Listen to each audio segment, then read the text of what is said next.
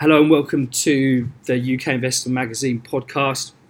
Also available on the Amazon Alexa as a flash briefing. You can enable that in the skills section of your app. Today we're going to be talking about the Chinese stock markets, in particular the entering of a bear market from the highs that we saw previously in January. Today we've got Jamie Gordon with us, who's been covering the area for the UK Investor Magazine. There's a story online currently where you can get some further details. So, Jamie, we're down 20%. What have been the main reasons for this decline? As of late, you could attribute those things to the falling value of the yuan and the sort of tariff wars that have been going on with the US. In recent days, we've been hearing, of course, that Trump has announced his next round of tariffs that will be implemented on the 6th of July on $34 billion of Chinese goods. He's also earmarked a further $450 billion worth of Chinese goods that will have tariffs placed on them should President Jinping choose to retaliate.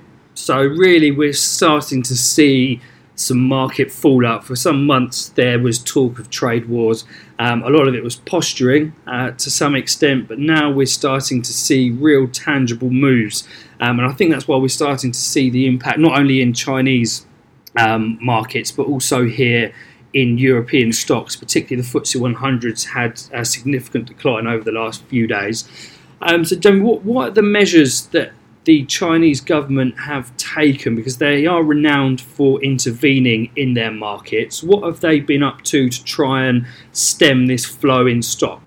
So far, the Chinese government has reduced the reserve ratios for banks in the country, and since that has come in place in the last week, about $108 billion worth of funds have been freed up into the Chinese economy.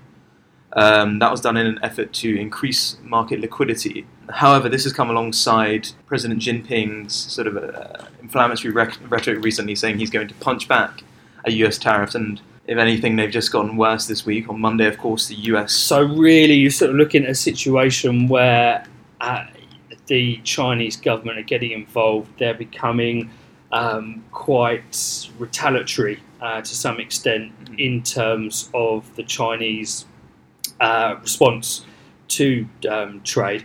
I mean, from what we've seen so far from the market's response to it, what are analysts saying in terms of what the impact could be? Is there any further downside at all in shares currently? What's the view out there?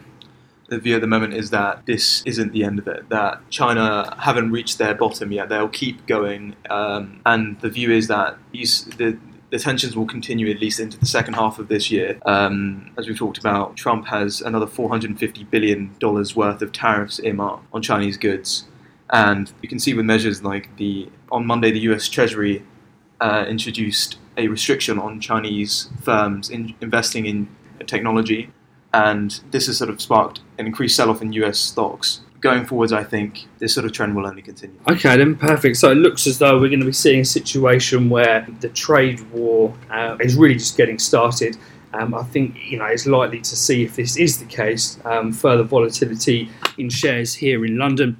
Obviously, this will be something that we're going to be covering more going forward. So do stay tuned to the UK Investor Magazine podcast.